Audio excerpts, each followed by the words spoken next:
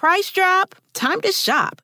Get to a Nordstrom Rack store today for first dibs on new markdowns. Now score even more, up to 70% off brands everyone loves at Nordstrom Rack. Denim, dresses, sneakers, tops, and more. Plus, get genius deals on jackets, sweaters, and boots for the whole family. Shop your Nordstrom Rack store today and save up to 70% with new markdowns. But hurry, deals this great won't last. Everybody in your crew identifies as either Big Mac Burger, McNuggets, or McCrispy Sandwich. But you're the Filet-O-Fish Sandwich all day. That crispy fish, that savory tartar sauce, that melty cheese, that pillowy bun. Yeah, you get it. Every time. And if you love the Filet-O-Fish, right now you can catch two of the classics you love for just $6. Limited time only. Price and participation may vary. Cannot be combined with any other offer. Single item at regular price. Ba-da-ba-ba-ba.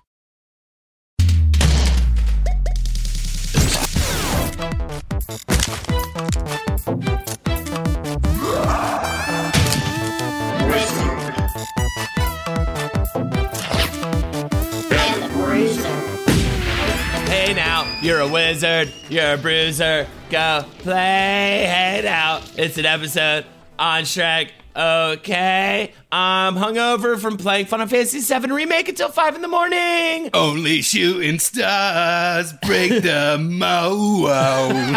So I'm gonna be that shooting star, that hungover shooting star that is low-key thinking about the Final Fantasy VII Remake that popped at midnight last night while we do an episode on stupid Shrek. Holden, I can't believe you're so enamored with this game. I thought love was only true in fairy tales. Oh my God in heaven, Jake Young. So Jake made me learn about Shrek this week. I made no one do anything. I just thought that the world needed something fun, something bouncy, something a little bit sassy. A little bit sarcastic. Nope, I'm going back to Battlestar Galactica. I want sad spaceship discussions as they head into the dystopian future with their secret sexy robot lady. No, I don't want that, actually. Jake, you're right. Watching Shrek 2 this week for the first time was a lot of joy, was a lot of fun. I do enjoy this franchise. I'm pretty sure I saw Shrek in the theater and had a great time, as they did a bunch of things that now is so commonplace when it comes to especially CGI animation films, especially the playing of contemporary and golden oldie pop hits all throughout the movie. That actually, I'm realizing now, was kind of established with Shrek in a lot of ways. Absolutely. I will say Shrek 2 is maybe one of the best movies that DreamWorks Animation has made. Short of like a couple of other like real solid bangers, but it is like, for all the memes, Shrek 2 is a wonderful movie. It nails it. That holding out for a hero sequence is like maybe like perfect cinema with the giant cookie and the fight scenes. You know, the whole movie pays off to that exact moment. And then all that goodwill, all of that weird, like, oh shit, I think Shrek told a good story, is evaporated when they bust into Livin' La Vida Loca for no reason whatsoever. Besides, right. I guess, like, I think they were going with like, oh, we got Antonio Banderas, and he's like, he speaks Spanish, and this is Spanish music, because Ricky Martin. This is like the most produced thing ever. And it's so funny. And I think that is maybe the theme of this, because I was saying to Jake before, he was like, I never quite caught the hook on this one. And I said to him, well, maybe the hook on this one is sometimes development hell pays off. In the case of Shrek, this is true because it was in development hell for years and years and years. And it is this bizarre amalgamation of 800 different voices, of years and compromises years of upon opinions. compromises upon compromises. This is what you get, and people loved it. So maybe sometimes it works out. Holden, already, this is, we haven't been recording for like barely 5 minutes. You already nailed a very important thing that I just can't believe I didn't see with my eyes. The innate tension what makes Shrek so memeable, what makes it such this weird cultural property, is the exact thing you just described, which is Shrek defines itself as being crude and against Disney. It defines itself as being the bad boy. The entire movie is just a prolonged... The movie Shrek 1 opens with him taking the Disney storybook opening and wiping his green butthole with it. Right. But it's just as cynical, just as produced, just as controlled as anything that Farquaad had made in the Kingdom of Duloc. For sure. That weird, like, that exact pose contradicted with the actual way it's created makes it so rife with, like, just meme energy that, you know, it's like, hey, this isn't your parents, this ain't your mom and dad's fairy tale, but also we have a cross promotion with Chef Boyardee, and we got Justin Timberlake in the third one because we hear that's popular. Yeah, it is. It is Shrek, and we are going to talk about it today. I have to talk about it for the next hour, and you have to listen to it for the next hour. Don't put this on me. This is a collaborative process. I forgot. I said maybe we should do Kung Fu Panda. No one's mad at Kung Fu Panda. I mean, same difference. David Cross plays a weird, I forget which one he is. I think he's a monkey. I will say this, though. I found Rolling Stone put out a fucking straight up oral history of Smash Mouth All-Star. It's hilarious. And it's my world right now, and I can't wait to get to that. And you will be learning quite a lot about the making of All-Star by Smash Mouth today as well. So buckle up, kiddies. Let's take a whirlwind ride that starts with the founding of a production company. It starts with the very beginnings of DreamWorks Pictures. By the way, I kid. This is actually very interesting to me. I had a great time researching this episode. It is because there's so many elements, and we get to talk about Mike Myers today. We get to talk about clearly not that. We get to talk about Nicolas Cage. We get to talk about John Lithgow. That's who I was going to bring up. John Lithgow. The career beginnings of Cameron Diaz. It's a fascinating romp through many different people's lives, but it all starts with the founding of DreamWorks Pictures in 1994 by Steven Spielberg, Jeffrey Katzenberg, and David Geffen. Spielberg, I don't think I have to elaborate on here. E.T., Close Encounters of the Third Kind, so Jurassic Park. We've talked about Spielberg. He's made Jaws. He's made a bunch of amazing Hollywood blockbusters. Katzenberg, I believe we have talked about in the past. He was the villain in our Toy Story episode, which, honestly, you should go back and listen to because it all relates to each other in terms of the early foundations of CG animation and the behind-the-scenes weirdness at Disney at that exact time. But it basically boils down to the fact that, you know what? No, you have your notes. You tell the story you wanted to tell. I'm sorry. Yes, let me tell my twisted tale. Gather round, my children. I shall tell you of very rich Jewish men and their weird egos. Don't look at that stain on my pants. Yes, it is probably a pee stain, but don't worry about it. Listen to the woe tale instead. Katzenberg of the Jeffrey sort is a producer known for some of Disney's biggest hits, such as Little Mermaid, Beauty and the Beast, Aladdin, and The Lion King. That's all I was going to say. What were you going to say, Jake? Oh, well, okay.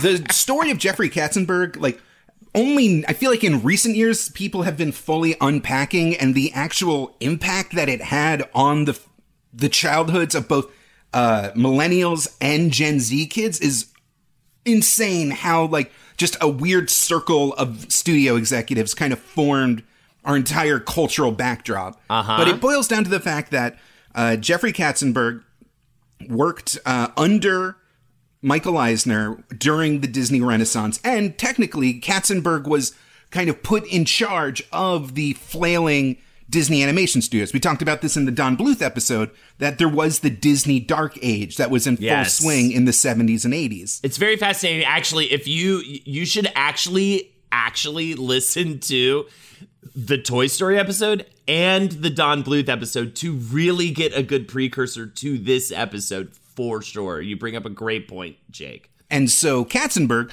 it's a little bit weird just how and why, how much credit Katzenberg takes for, this turnaround within Disney Animation. But the point is, he's in charge, and Disney Animation turned it around during those years. And he desperately wanted a promotion. He wanted to be higher up in the Disney chain of command. And it was actually at this time, too, he was trying to puff himself up. And he said to everybody around him, all of his coworkers, like, you don't refer to me as Katzenberg anymore. You refer to me as Dogsenberg. And that last name never picked up and never caught wind. Everybody just pretended that he never said that. And he continued to be Jeffrey Katzenberg. So within Disney, Katzenberg gets a ton of what he sees as huge slights. He was promised the second in command under Eisner. But Eisner said, listen, I'd love to, but, there's this beloved guy named Frank Wells, and, he's the number 2, and I couldn't possibly, promote you while he's still around. A few months after that promise was made, Frank Wells died in a horrific helicopter accident. Oh, my God. And Katzenberg immediately started calling Eisner, being like, so? Huh? And Eisner was like, you fucking ghoul, you horrible little man. We're not going to do this right now. So Katzenberg instead ends up approaching Steven Spielberg and David Geffen. And let's talk about David Geffen for a second. David Geffen started out in the mailroom at the William Morris Agency and ended up starting his own record label in order to sign a young Jackson Browne, which led to the founding of Asylum Records and huge hits from musicians like the Eagles, Joni Mitchell, Bob Dylan, Tom Waits, and many more. Later, he founded Geffen Records and then the Geffen Film Company, which pumped out odd hits like Little Shop of Horrors, Risky Business, and Beetlejuice. So you've got this music man, this master of the summer blockbuster, and this master of the animation blockbuster, all getting together to create DreamWorks. Well, Spielberg was also an animation guy through Amblin Entertainment. Sure, of course. As we mentioned in the Don Bluth episode. Yes, absolutely. Another thing that kind of influenced Katzenberg is the fact that he was, again, as part of Disney's animation department, he was very hands-on with the production and development of Toy Story. And it was actually another big ego bruise for him that he wanted Toy Story to be a little bit raunchier, a little bit sassier, a little bit more teen-focused than the very heartwarming movie it ended up being. He wanted to put a penis on the Slinky dog. I do remember that. And he wanted to put lipstick on the Tyrannosaurus Rex for some reason. He was very into red lipstick on dinosaurs. It's literally, they just wanted a scene where Woody and Buzz just watch Sid, just like J.O. to some early 90s dial-up porn. And very upsetting. Test audiences just hated it. They were like, the image takes too long to load. It's like, Sid is like clearly uncomfortable. It's like 100%. He didn't put a towel down on the office chair. It's just apparently there were 3 throw-ups and 4 walkouts during the test footage of Toy Story. So Katzenberg, and one person did come though. One person came and left the movie theater. I do remember that. It's also super clutch that Katzenberg. It seems like the lesson he took from his time at Disney was celebrity voices, because we could almost, if we ever do an episode on Aladdin, Robin Williams' role in Aladdin was a secret until the movie was released, and that kind of sparked this entire.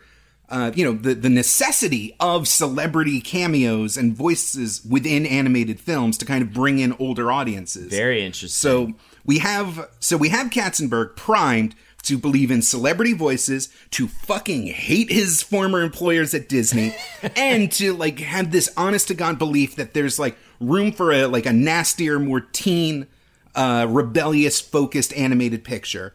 We also have Spielberg, who bought the rights to William Steig's Shrek book. Yes. Called Shrek with an exclamation point. Yes, William Steig's. All right, cool. We're talking about this now. William Steig's Shrek the book is written and illustrated by William Steig. This is a guy who grew up in the Bronx and later was referred to as the, quote, king of cartoons, since he had done more than 2,600 drawings and 117 covers for The New Yorker dating back to the 1930s. This is around the same time that Charles Addams was also doing gags for The New Yorker.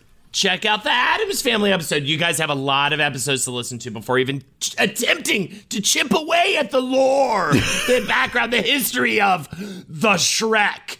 Honest, this is bigger than Dune. We're going to cover this more bigger than Dune. To paraphrase A Brief History of Time, to tell the story of Shrek, first you must build the entire universe. Absolutely. So also, going back to William Steig, later in his career, he starts writing and illustrating children's books, gaining notoriety. And by the way, way later in his career, I think he was like in his 60s when he started writing children's books and became a huge success off of that.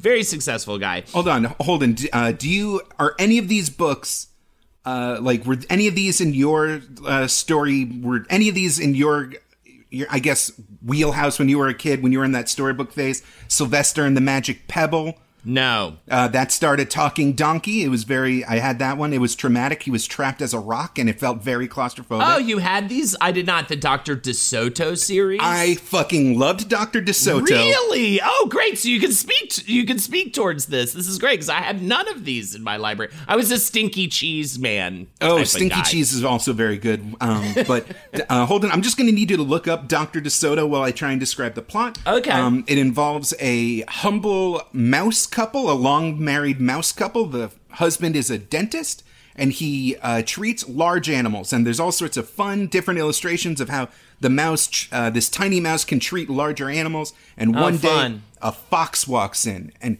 usually Dr. DeSoto does not treat carnivorous animals that eat mice, but the poor fox is so hurt and his tooth aches so much that Dr. DeSoto is like, okay, you know what, I'm gonna help. And under anesthesia, the fox literally just starts saying out loud, I'm going to eat this mouse. This dumbass mouse, I'm going to eat him. And so I believe, I forget how it exactly resolves, but Dr. DeSoto glues his mouth shut and sends him on his way. The point is, if you look at the artwork, a million furries and vor artists were born from Dr. DeSoto. Well, it's also an interesting style because it works for Shrek. It's like a roughshod style. It's squiggly lines. It's not perfect lines. They're broken in points. It has a loose goose style to it. I don't really know how best to describe it, but it works, I think, really well for a big, green, rude anti-hero ogre. And that's what he loved. He loved anti-heroes. Claudia Nelson, who was a curator of a William Steig museum exhibit, said, Shrek is an anti-hero, and Steig always said the perfect hero is a flawed hero. He always identified with the underdog. And so, and I feel like the style really works well for that. It's a playful, fun, childlike illustration approach, and the book features the donkey friend, also features a dragon. I read Shrek. Whoa, okay, and it has a journey to meet a princess, but it does deviate quite a bit, the script, the screenplay that is, from the source material. Is that not correct, Jake? There's deviations upon deviations upon deviations, but the core thing of Shrek is it's this very crudely drawn storybook where instead of a prince or a princess, the hero is just every page just talks about how gross he is, how he's covered in lice, how his burps can like melt steel, how everyone hates him. There's, he can cook a pheasant with just by looking at it because he's so ugly, but he's happy. He's 100% proud of it. The book is about how happy and confident he is in his disgustingness. And that's kind of the thrill, the kind of giddy subversion is that, like, that's right, I smell bad, I was born in a dank hole, nobody likes me, I'm gross, and that's great. So me in my 20s. Yes. The donkey literally appears in, like, 2.5 pages. There's not a hilarious donkey relationship happening. But the core thing, I think, to relate from the book is that Shrek is basically sent out on his own because he's like a teenager or he's just old enough to leave the house. And his ugly parents, his ogre parents, want to send him out into the world to terrorize it. Like, he is legit a fairy tale monster, and it's told from his perspective. There's other little characters. There's like there's a witch. There's a knight. There is a ugly princess. The joke being that he is actually on his way to find an ugly princess because that is what is beautiful to him. But the princess in the Shrek book is like this very upsetting, thick-necked vulture, scaly thing that does not resemble Princess Fiona at all. Right. It's not. I mean, there's a vibe. There's a slight connection between the book and the screenplay, but again, development hell. Script you write after script you write after script you write. It is very foreign at the end of the day from the book. Shrek the movie is definitely going against Disney tropes, while Shrek the book is definitely going against like kind of fairy tale stuff. And just to throw it out there, the word Shrek is a derivation of the Yiddish word Shrek. Yes. Which means like fearful or ugly or monstrous. And I think the same word is in German because Yiddish and German is kind of, they're mushed together. So Shrek, if you want to say something is scary and gross, it is Shrek in German. Our 15 German fans will appreciate that level of representation I've given them. Fantastic. So Katzenberg approaches Geffen and Spielberg about forming a live-action studio. The two agree under 3 conditions. They would make fewer than 9 movies a year. They would be free to work on with other studios if they wanted. And they would go home in time for dinner. Right around this time, producer John H. Williams discovers the book Shrek through his children and takes it to DreamWorks upon their founding. Williams said, "Every development deal starts with a pitch, and my pitch came from my then kindergartner in collaboration with his preschool brother. Upon our second reading of Shrek, the kindergartner started quoting large segments of the book, pretending he could read them. Even as an adult, I thought Shrek was outrageous, irreverent, iconoclastic, gross, and just a lot of fun. He was a great movie character in search of a movie."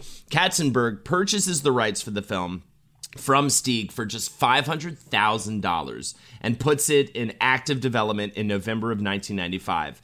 But as you mentioned, I guess Spielberg had bought the rights back in 1991. He had Bill Murray in mind for Shrek and Steve Martin to play the donkey, apparently. But I digress. Let's talk about Andrew Adamson, one of our directors. Andrew Adamson.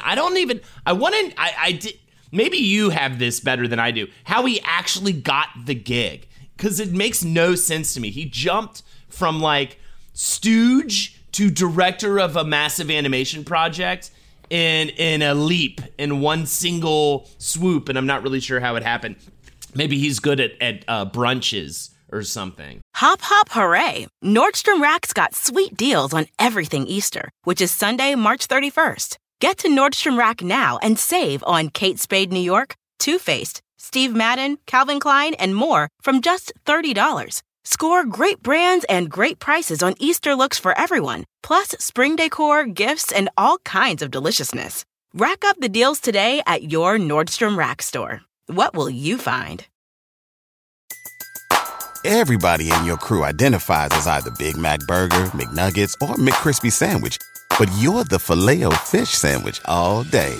That crispy fish, that savory tartar sauce, that melty cheese, that pillowy bun. Yeah, you get it.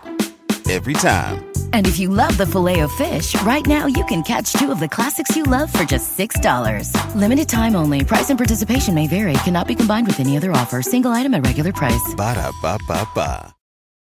We almost have to talk about PDI, Pacific Data Images. We will definitely talk about PDI, yeah, for sure. If DreamWorks is the Disney of this scenario, then PDI is the Pixar of this scenario. Because we talked about Pixar as if they were the only game in town. They were this revolutionary company founded by former Disney animators, and they invested in 3D animation technology in an era where the computers were barely able to do anything resembling that.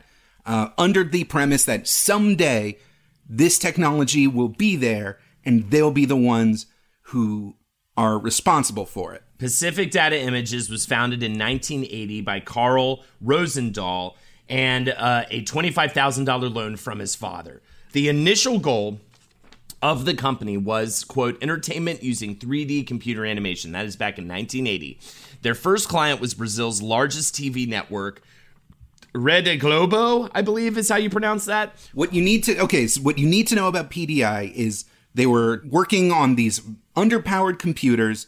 They had while Pixar had these pie-in-the-sky dreams about what computer animation could be, PDI was just kind of tinkering and just working within their limits. They didn't have the same gigantic backing of Steve Jobs or George Lucas behind them. Yeah, they're literally, for Rede Globo, the Brazilian network, they're making motion graphics and logo animations. Very simple stuff. No, they're the logo guys. This is kind of the mind blow. I love when we do research like this and there's just these weird, like, sideways things where we find out the secret origins of some, like, barely considered aspect of culture. But think about, like, that 80s, early 90s TV opening credit CG. Think about, like, the opening to Entertainment Tonight, or like a 90s episode of Jeopardy with the logo spinning around, or like,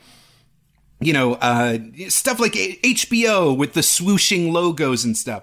That weird kind of janky, it's almost become vaporwave aesthetic. It's like this lost future nostalgia. You know what I'm talking about? Right, right. Star fields and swipes and Roman columns and just various simple CG forms floating in a black space. PDI were those guys. They were the ones you paid to get that cool the future 3D animation logo for your TV company. By 1985, they have dominated over 50% of this market. They're doing work for logos like ABC, CBS, HBO, MTV, Showtime, among many others. In the late 80s, they end up moving to motion graphics and doing commercials, as well as 3D visual effects. Their big thing in the late 80s, early 90s was actually their morphing technique. They were the ones responsible for that crazy technique that you see at the end of the Michael Jackson black or white video, where everybody's changing different races, different colors, different everything, different black, facial structures. It's white.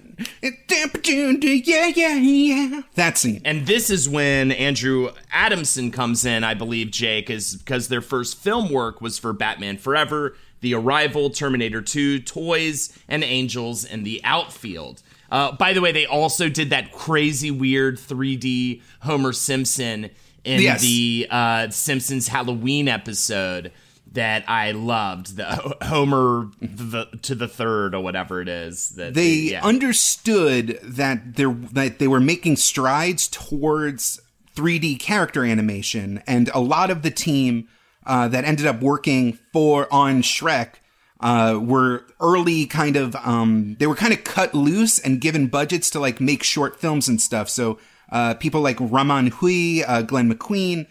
These are just random faces that you wouldn't care about unless you actually watched a ton of behind the scenes of Shrek videos on YouTube that I did. But these are the same guys there talking about their animation system.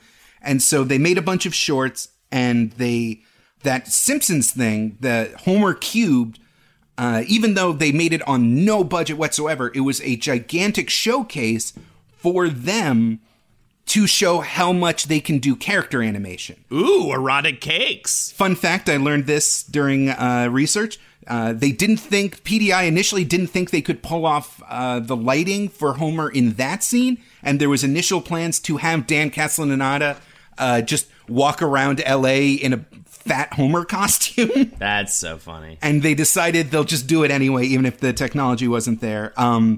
So they got that added to that, really was the final nail for their animation kind of portfolio. And that's what got them the deal with DreamWorks in 1995 to make Ants. Yes. And Ants is this big jumping off point for the whole company. For like, there would be no Shrek without Ants in a lot of ways. So many people came from Ants. Andrew Adamson, born and raised in New Zealand and Papua New Guinea.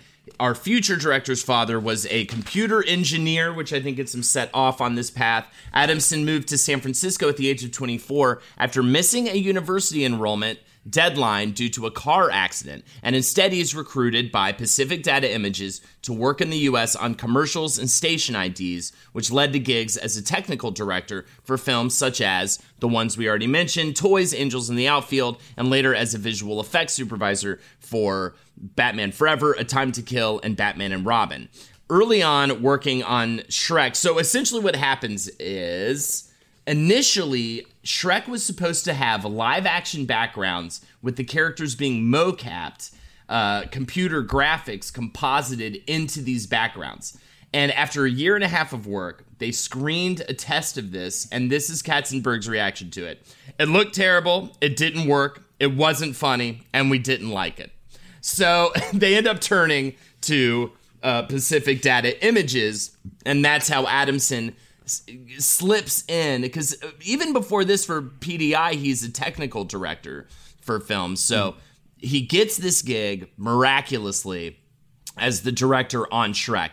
Adamson and Katzenberg immediately start butting heads, though.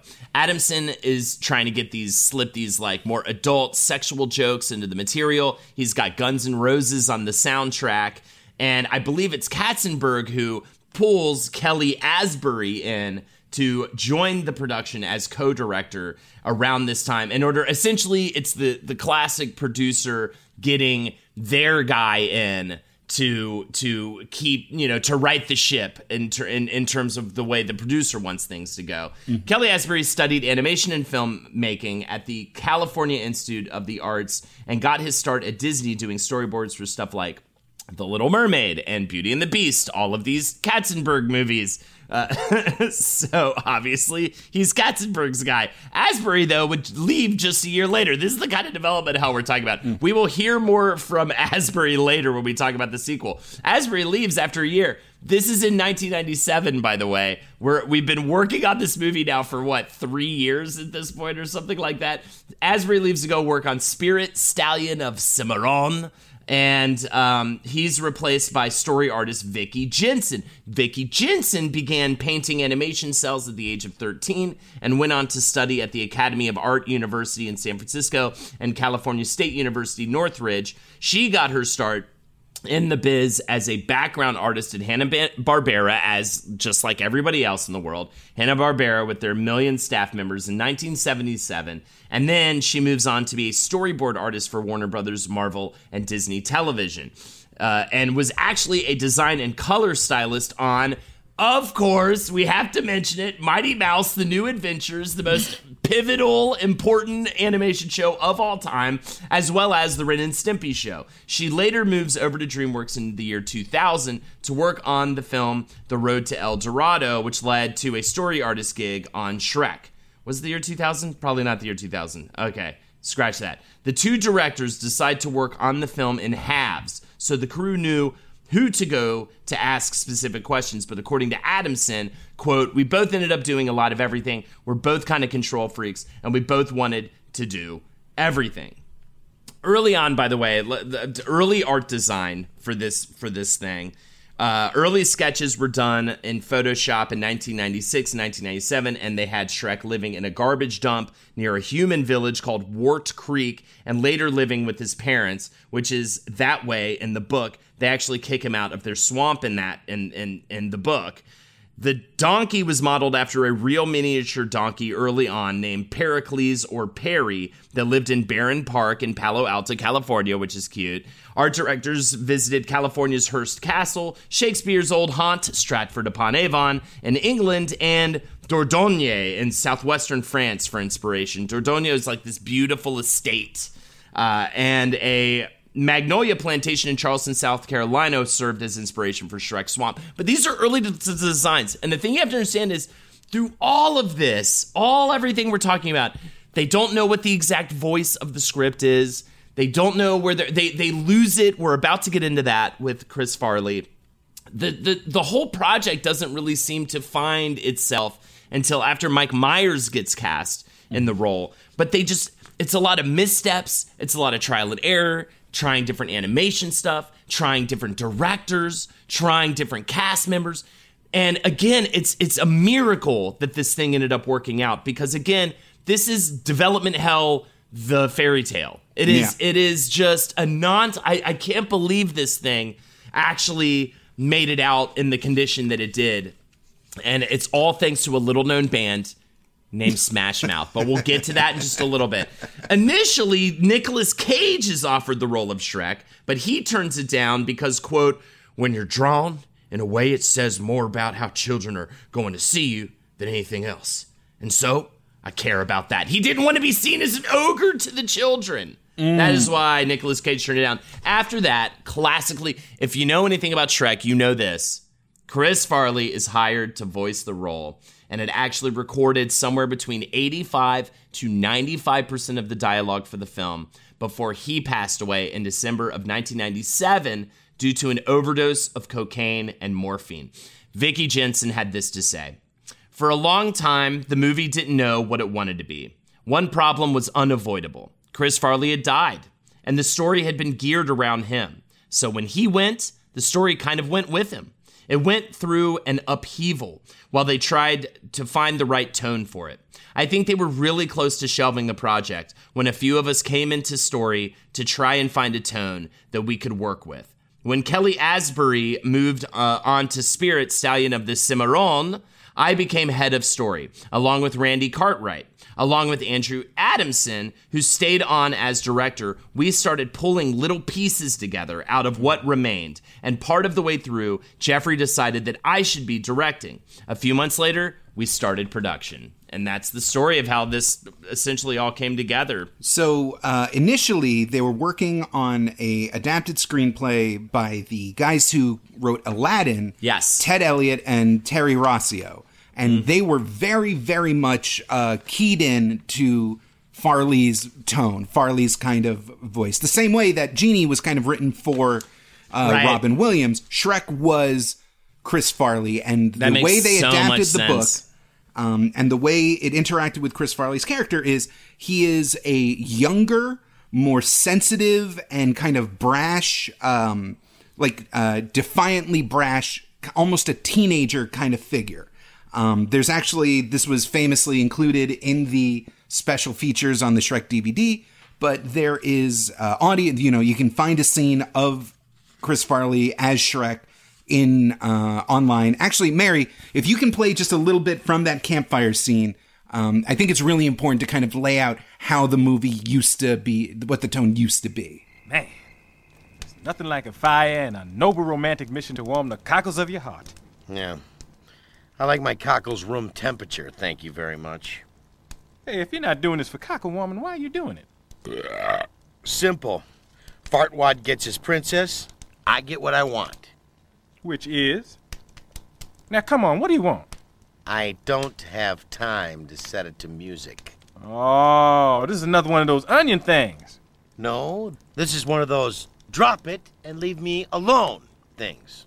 Well, why don't you want to talk about it?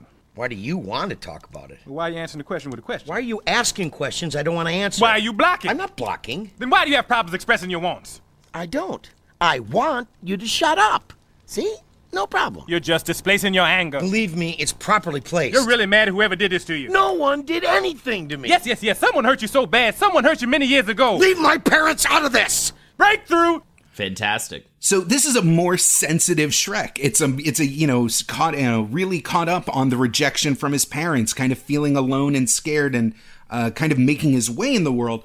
Whereas the Mike Myers Shrek is more world weary, is kind of a self-actualized outcast who kind of defines himself against society.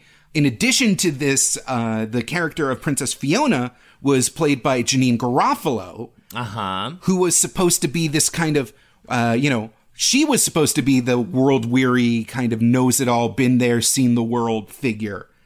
And, without Chris Farley playing soft and naive against her character didn't work either. Eddie Murphy worked his donkey. It's, parfaits, everyone loves it. Nothing to change there. The entire cast was kind of in a free-for-all. And it wasn't until they landed on Mike Myers being a more kind of gruff, like hermit loner, and his relationship to his parents kind of being kind of something that he had moved past. It was just accepted as his truth.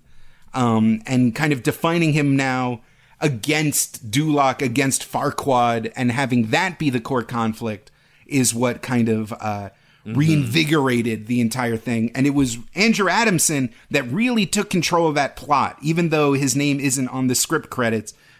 He is attributed to a lot of these changes. Myers insists on a total script rewrite in order to break away from the Farley version. Myers said this about why he took the role for two reasons. I wanted the opportunity to work with Jeffrey Katzenberg, and the book is a great story about accepting yourself for who you are. Mike Myers is the son of English immigrant parents from the old Swan area of Liverpool, but he grew up in suburban Toronto and started acting in commercials at just 2 years old. After high school, he went on to the Second City Canadian Touring Company, then became one of the founding members of the Comedy Store Players in the UK in the mid-'80s, then went back to Second City, which took him to the Chicago wing, which led to eventually SNL. And of course, he has massive success on SNL, especially with his character Wayne in the Wayne's World segment, the reoccurring role that he would do on that show, which led to a successful film career with the film version of Wayne's World, as well as the Austin Powers series of films in the early 2000s. Myers said, I have very happy memories of fairy tales. My mother used to take me to the library in Toronto to check out the fairy tales, and she was an actress, so she used to act out for me the different characters in all these fairy tales. And then my mother would change stuff, like because she's from Liverpool, Babar the elephant would be from Liverpool too. So I have all these great memories and associations with those stories. She would also classically, for certain characters, do this Scottish accent that he remembered from that time. After he fully records the lines for the role, this is the second full recording of lines, he asked to totally re-record them all with a Scottish accent, which he was inspired to do, as I said, from his mother's interpretation of stories using the same accent. He would also use this accent for fat bastard, the most upsetting. And as the dad in So I Married an Axe Murderer. Which I love, So I Married an Axe Murderer. Katzenberg said it was so good, we took $4 million worth of animation out and did it again. So again, this is the third time all the voice recordings have been done for. It's crazy. In an interview, he said that it was specifically watching dailies with John Lithgow doing a pompous British accent as Lord Farquaad. It kind of, he thought a Scottish accent would more easily showcase the class difference between Farquaad and Shrek, makes him more salt of the mud, even though many Scottish people have routinely criticized Mike Myers' Scottish accent as not quite resembling what a Scottish person does. Also, just the way, it's the same reason why groundskeeper Willie in The Simpsons is Scottish. There's just something about, like, an angry Scotsman that just lends itself to a little bit of comedy. I'm so happy we get to talk about John Lithgow in this episode. I love him so much. His father was a theatrical producer and director, and his mother a retired actress, so he was born to the theater. He went to Harvard College and graduated with a focus in history and literature, but he was performing in a production of Gilbert and Sullivan's Utopia Limited at the school that convinced him to pursue acting. He makes his Broadway debut as early as 1973 in a play called The Changing Room, which earned him his first Tony Award and a slew of theatrical acting work. In 1976, he got wider attention in Brian De Palma's film Obsession. And in the 80s, he stars in Terms of Endearment, Footloose, The Twilight Zone, the movies, Nightmare at 20,000 Feet segment, which is amazing. I love him so much. Motherfucking cliffhanger. Yeah, motherfucking cliffhanger. Then he becomes known as a great comic actor in one of my favorite TV shows growing up, Third Rock from the Sun, as Dick Sullivan, head of a household of aliens pretending to be human. I loved this show. It was so surprisingly funny. It should have been so corny and dumb, but John Lithgow and Jane Curtin and the rest of that cast lifted that show up and made it so damn funny. And way funnier than it ever had a right to be. I love Third Rock from the Sun. He also wrote a bunch of children's books, such as the Marsupial Sue series.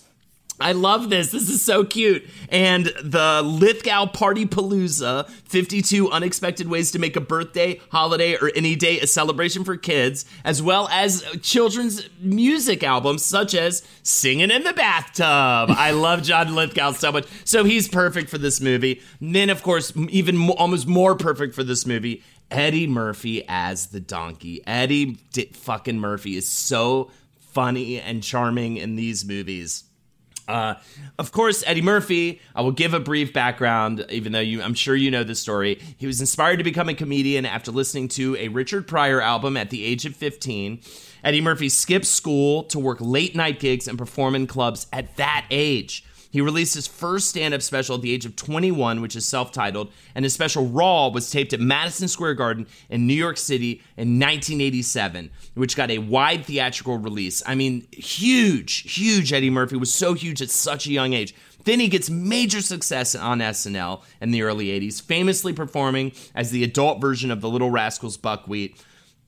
Of course, the hood version of Mr. Rogers' Mr. Robinson's Neighborhood, and Gumby, damn it!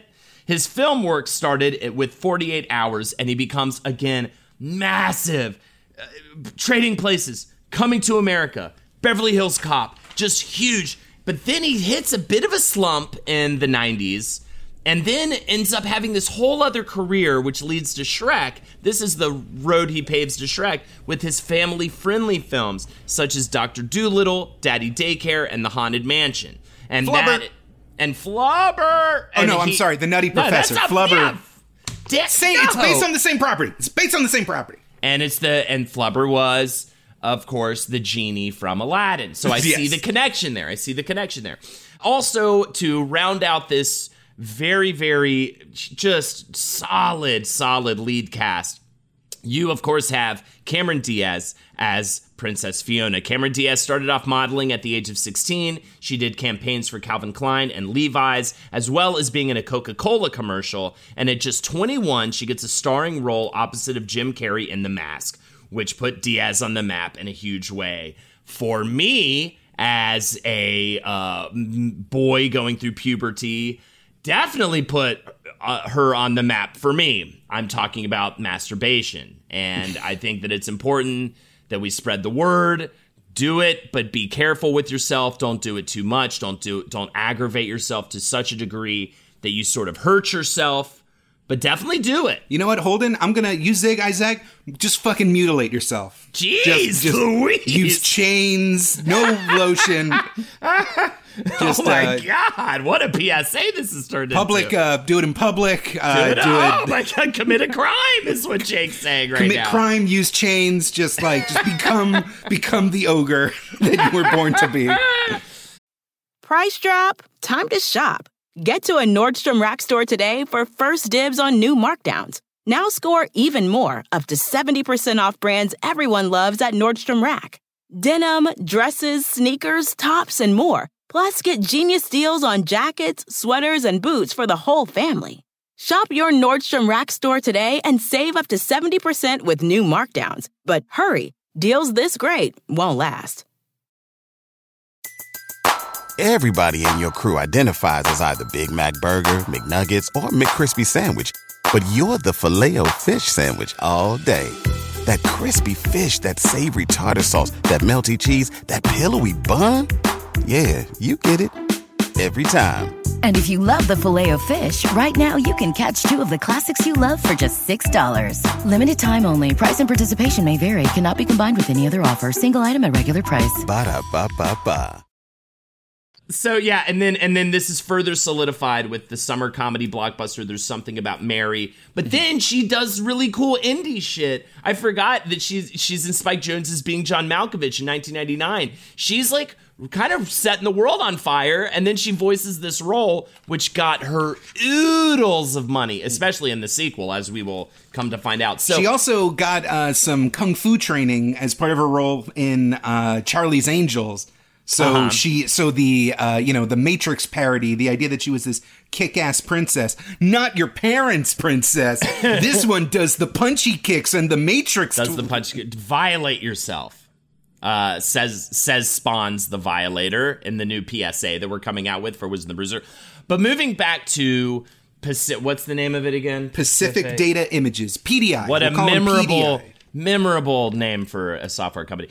PDI used their own software for the film, along with the powerhouse software Maya, which everybody was using Maya at the time, in order to get dynamic cloth animation and the hair of Fiona and Farquaad. Supervising animator Raymond Huey, who Jake mentioned earlier, said this: "We did a lot of work on character and setup and then kept changing the setup while we were doing the animation. In Ants, we had a facial system that gave us all the facial muscles under the skin. In Shrek, we applied that to whole body. So if you pay attention to Shrek, when he talks, you see that when he opens his jaw, he forms a double chin because we have the fat and the muscles underneath. That kind of detail took us a long time to get right." That is PDI's kind of claim to fame. This is what allowed them to be second only to Pixar. Because if you think about this era, this is Toy Story 1 and 2 era Pixar, that skeletal facial animation software. The idea that instead of just moving little vertex points, everything, they called it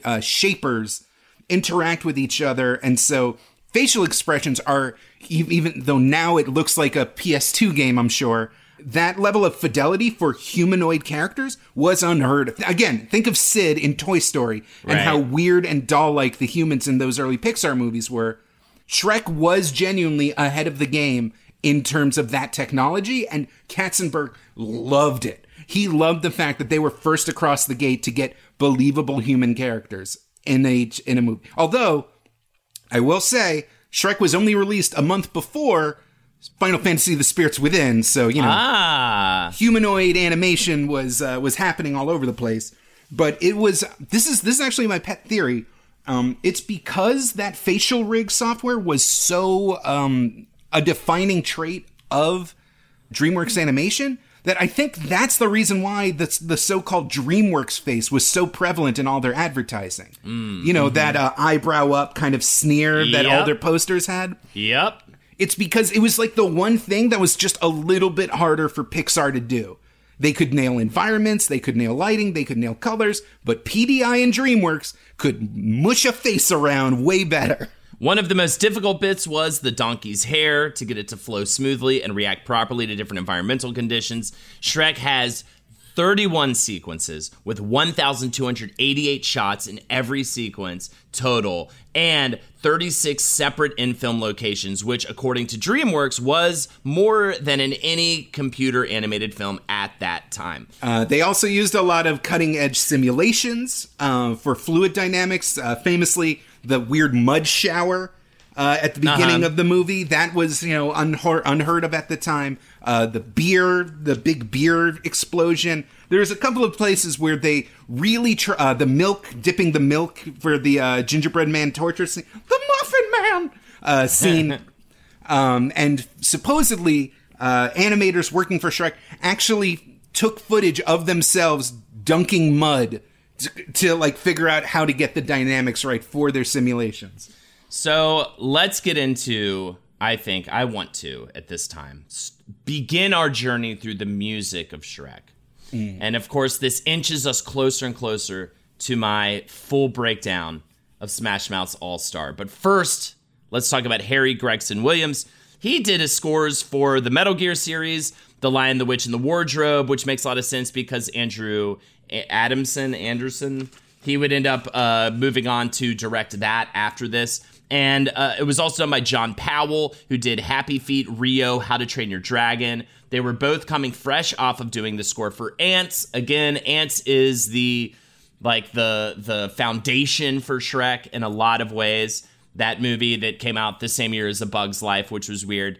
The film also did something a bit novel for the time by incorporating pop music and hit oldies into the film, such as On the Road Again, Try a Little Tenderness, and of course, Smash Mouth's All-Star. And by the way, I forgot that every computer animation movie, especially if it's not Pixar, uses, even Pixar, uses like pop and oldie hits with cute animals doing it, blah, blah, blah, blah, blah. Everybody does that now, but it was actually novel at the time in Shrek. But let's talk about Smash Mouth's All-Star. Steve Harwell. Hold on. I just want to acknowledge that the original song for the movie, Duloc is a Perfect Place, Welcome to Duloc, has the incredible lyrics, please keep off the grass, shine your shoes, wipe your face. Duloc is a perfect place. Well done. Great subversion. Original song. Fuck Elton John. This is what DreamWorks is about. No, this is what DreamWorks is about. Steve Harwell's rap group FOS, which stands for Freedom of Speech, was floundering. And he was getting frustrated, so his manager, Robert Hayes, pulled a new band together to play the popular ska punk sound dominating the San Jose scene. However, it was the third song on the album that they made together, the retro pop hit Walkin' on the Sun, that put them on the map and led to them signing with major label Interscope to lay down some more catchy, hook-focused alt-rock grooves. Steve Harwell had this to say: "Then we were held at a higher standard. I knew the label wanted the next big thing, and I knew Greg had it in him," referring to Greg Camp, the guitarist of Smash Mouth, who also writes the songs. Harwell also had this to say about Walking on the Sun. "Walking on the Sun changed music." So don't be late, act now, supplies are running out. While you're still alive, 6 to 8 years. Please, Jake, let me finish. Walking on the Sun changed music. It changed the way people listen to music. I've talked to other artists over the years, and they said the day that song came on the radio, they were like, "We're fucked." It was so different. It was so different, and it was so unusual, and it was so special. It just had that sound that we created. Ask anybody that's tried to copy us. You can't. You just can't. After they record the whole record, they send it to Interscope. The record company gets back to them saying they don't have a single hit. We need another Walking on the Sun. Hayes said, "One night I sat Greg down," Greg Camp, the songwriter, opened up a Billboard magazine and said, "Dude, let's just go through this. I want a little piece of each one of these songs." The top 50 at the time was Smash Mouth, Sugar Ray. I love how he mentioned Smash Mouth in this. Smash Mouth, Sugar Ray, Third Eye Blind, Vertical Horizon, Bare Naked Ladies, Marcy Playground, Chumbawamba. He left, and 2 days later, he walks into my office with a cassette tape. I popped it in, and there was All Star on this cassette. I stopped. Wow, go for the moon. I stopped, and I looked at him. He goes, "What, you don't like it?" I said, "Are you freaking kidding me? This is a smash!" Mouth. All right. Greg Camp said, "All Star was incubating out there while we were on the road. Paul Delisle and I would go to laundromats on the road, and we would bring a bag of laundry and a bag of fan mail, back when people actually used to write on pieces of paper. We would read the mail and do our laundry, and we noticed that there was a common thread in all of these letters. Kids thanking us for being their band. They were sort of outcasts. They were kind of nerdy and picked on and stuff like that." Hey, I owned Astro Lounge, and that describes me exactly. Camp said, "They were just these kids that liked music, saying that they got picked on a lot. Paul and I sort of verbally set out to write an anthem for them. That's how it started." Vicky Jensen, the director of Shrek, co-director of Shrek, said, "Most music for animated features was composed, or the songs were created for the movie. But most of Disney animated movies had original songs and were thought of as musicals. Both Andrew Adamson and I loved independent film, and were influenced by ones that used current songs that helped illustrate an emotional moment. It wasn't really done in animation. So DreamWorks approaches Robert Hayes about Smash Mouth doing a cover of I'm a Believer for the movie. The band initially is like, "No, that'll lame us up, man. That'll make us lame, dude. Love was out to get me. They're not into it. That's the way it seems. They don't want to be seen as lame. All my dreams." But then a little-known human tragedy happened called 9/11. And 9/11 delays the release of the Smash Mouth album. We would not have All Star without 9/11. So there's another thing you can blame it on.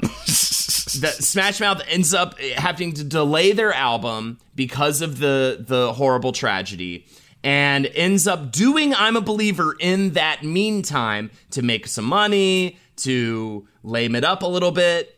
And also, so they bring them I'm a Believer, and then they also go, like on a pedestal, they bring, oh, they're like, here's I'm a Believer for the beginning of the movie, or for the ending of the movie, and here's All Star for the opening sequence.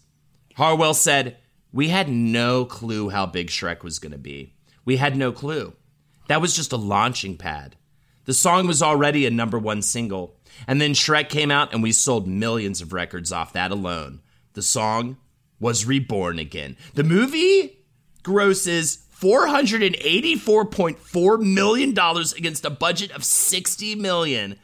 It wins an Academy Award for Best Feature. Beats out Monsters, Inc., which is a huge fuck you. Huge fuck you. And it was supposedly Katzenberg put out all the stops on that Oscar campaign. There was actually like, if that year during the broadcast, they superimposed Shrek and Donkey in tuxedos in the crowd. Oh, wow. This was the first year the category, like they lobbied so hard for this movie that the animated category was invented just so Katzenberg would stop like calling all of his friends and being like, get me a fucking Oscar. It was also the first film since Peter Pan to compete for the Palme d'Or in Cannes Film Festival, and therefore a smash hit was made with All Star. And I would like to just say, wow, what a journey. 9/11, Walking on the Sun, which changed music, Jake. I'm so glad you forced me to read an entire oral history of Smash Mouth All-Star. By the way, you can find that online on Rolling Stone's website. It's kind of amazing and hilarious. Check it out. I just want to point out that from where I was researching, from a very Shrek PDI-based perspective, All-Star was supposed to be a scratch track for the opening to be replaced later. And like a lot of this movie, what worked in the scratch audio just tested so well and just worked so well that they just kind of ended up including it in the final product. That's the story I heard. You know, this happened a lot in the movie. The voices for Gingerbread Man and Pinocchio were both just people on the animation staff who had recorded scratch tracks that just, they let him stay in the movie because they liked the performance so much. You know, this was for something so laboriously developed, there was a lot of seat of the pants decision making happening. I mean, we're talking, it is so insane. They bought the rights in November of 1995. The film comes out in 2001. Like, insane. 6 years of development. I mean, if you count Spielberg, they bought, the rights were bought in 1991. Hollywood said, we want to make a Shrek movie. Yeah, and in 2000, a decade fucking later, it happens. Do you have anything else on Shrek before we move on to Shrek 2, Jake Young? No, let us move on to the glistening, maybe the perfect Shrek movie, Shrek 2. Myers, Murphy, Diaz all negotiate an upfront payment of $10 million each to voice the sequel. Insane. They made $350,000 for the first movie. 10 motherfucking million. Put them big old voice acting balls on the table, dude. The writers from the first movie, Ted Elliott and Terry Rossio, who we mentioned before, were initially attached to this one, but they insisted it be a traditional fairy tale and eventually left the project over disagreements with the producers. Instead, kind of like last time, director Andrew Adamson replaces them and based his script on Guess Who's Coming to Dinner, which is very interesting. And that is an American comedy drama film from 1967 starring Spencer Tracy, Sidney Poitier, and Katharine Hepburn about a white woman who brings her African-American fiance home to meet her parents. And at that time, interracial marriage was illegal in most states in the U.S. Also, screenplay credit is given to J. David Stern, who wrote the Smurfs movie. Thanks, dude, for that.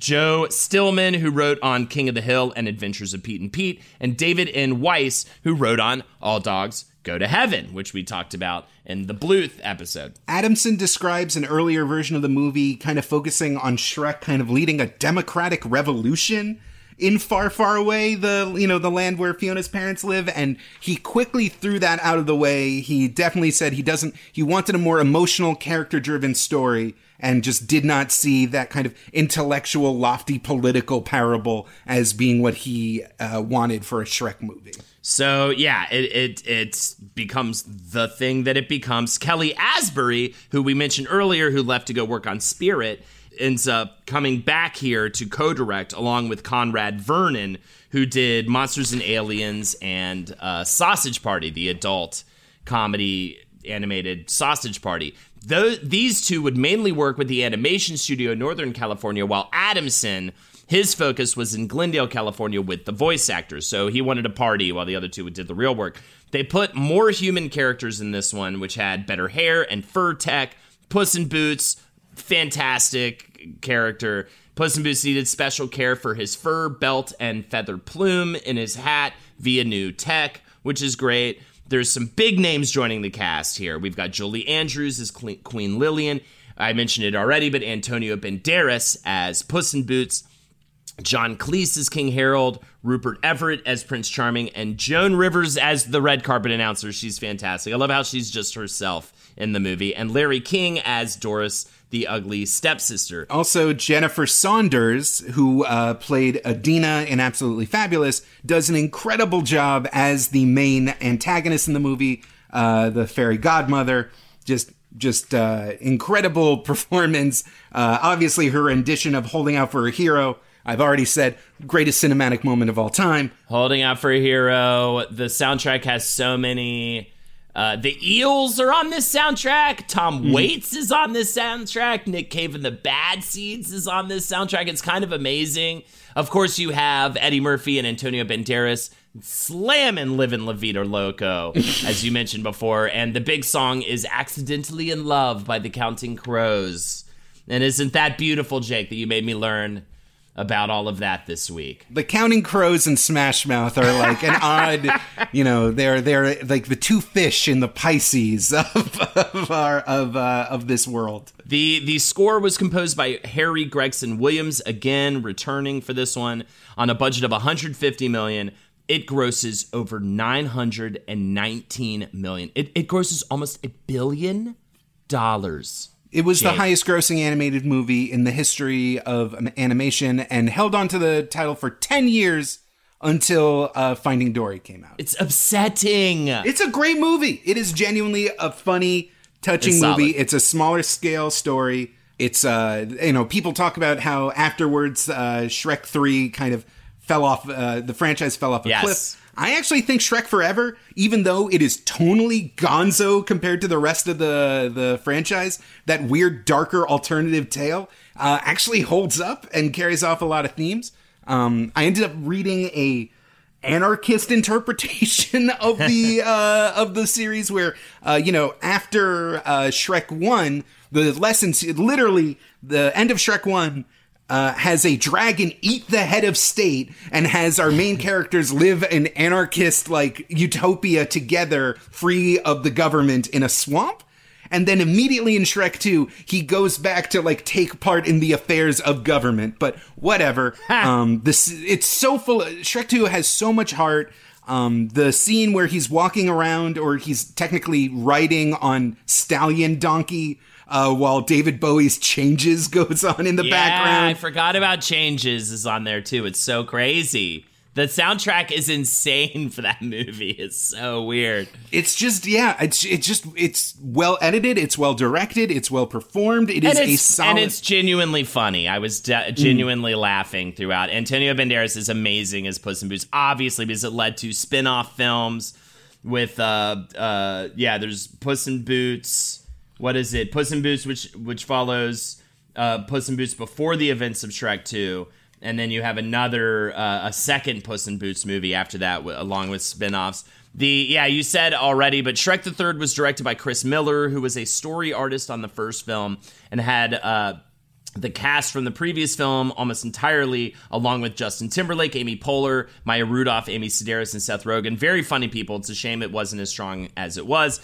Shrek finds himself ruling over Far, Far Away with Fiona reluctantly, while also horrified to find out that he might be a father. Shrek Forever After looks so weird, Jake. It's insane. Shrek makes a deal with Rumpelstiltskin that goes poorly.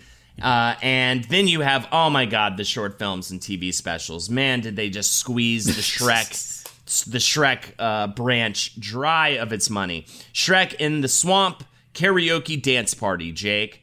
Shrek 4D, Far, Far Away Idol, Donkeys Caroling Christmas-tacular, Shrek's Yule Log, Thriller Night, The Pig Who Cried Werewolf, which just sounds like it has nothing to do with Shrek, Puss in Boots 3 Diablos, those are the short films. Then you have Shrek the Halls and Scared Shrekless, those are the TV specials, and then 2 Puss in Boots TV series.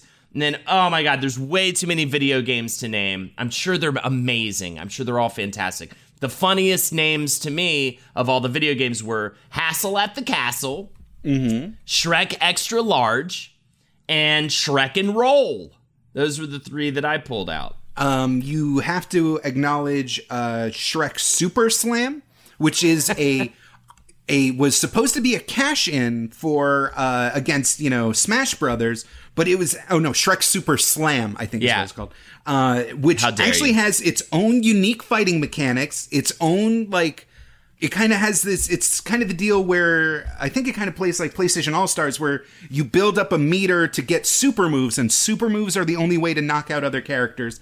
And it has such a weird, bizarre underground fan base that they've done ROM hacks and actually hold tournament-level Shrek Super Slam play in a couple of conventions. That's amazing. Also, I would be remiss if I did not mention the musical, which went to Broadway in 2008 and went on to receive 8 Tony nominations its first year. I tried to watch it on Netflix and could not make it through the first half hour. It is upsetting. It is upsetting. It is bad for your brain to watch. It ran for 478 performances and was quite successful, which is a shocker. It got a Tony. So there you go. Please release me from talking about this, Jake. Shrek, sometimes development hell works out. I can't believe how much fucking money this franchise has made. It's made over $1 billion. Well, we'll have to talk about it again because unfortunately, after a couple of stumbles and missteps, DreamWorks Animation did have to shut down, and it got bought out, and now Illumination Entertainment, the minds behind Despicable Me, announced their plans to release a 5th movie that is probably going to be a reboot in 2022. Yes, and stay tuned for that for when we talk about our Minions episode, when Jake makes me do that next year. Now, this was actually very fascinating. Also, the memes, just to acknowledge the memes, yes. Shrek was an early CG character, and various tools like Source Filmmaker now allow people to make 3D animations much more easily with much fewer people and much less time. And so the same way that horny people in the 70s drew Mickey Mouse fucking and, thought it was hilarious that Daffy Duck would say fuck a lot.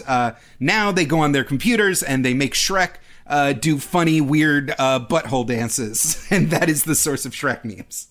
Shrek is love, Shrek is life. All right, there you go. That's the end of our Shrek episode. Thank you so much for joining us. This was actually very fascinating to learn about. And yeah, if you'd like to follow us further, patreon.com/WizBrew. We put out weekly episodes for just $5 a month, among other things.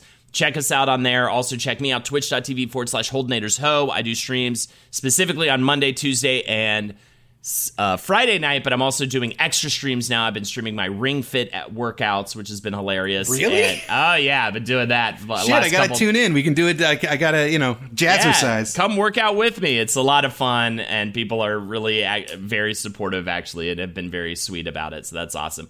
And Jake? Follow me on Twitter @BestJakeYoung to hear all my thoughts and mind crimbles. And once again, plugging that Patreon. Tons of bonus episodes, tons of heart-rending discussions, and of course, you can talk to other patrons on our elite tier Discord. Always remember, never stop whizzing. And keep on bruising. Somebody once told me the world is gonna roll me, and I ain't the sharpest tool in the shed. Release me. This show is made possible by listeners like you. Thanks to our ad sponsors, you can support our shows by supporting them. For more shows like the one you just listened to, go to lastpodcastnetwork.com.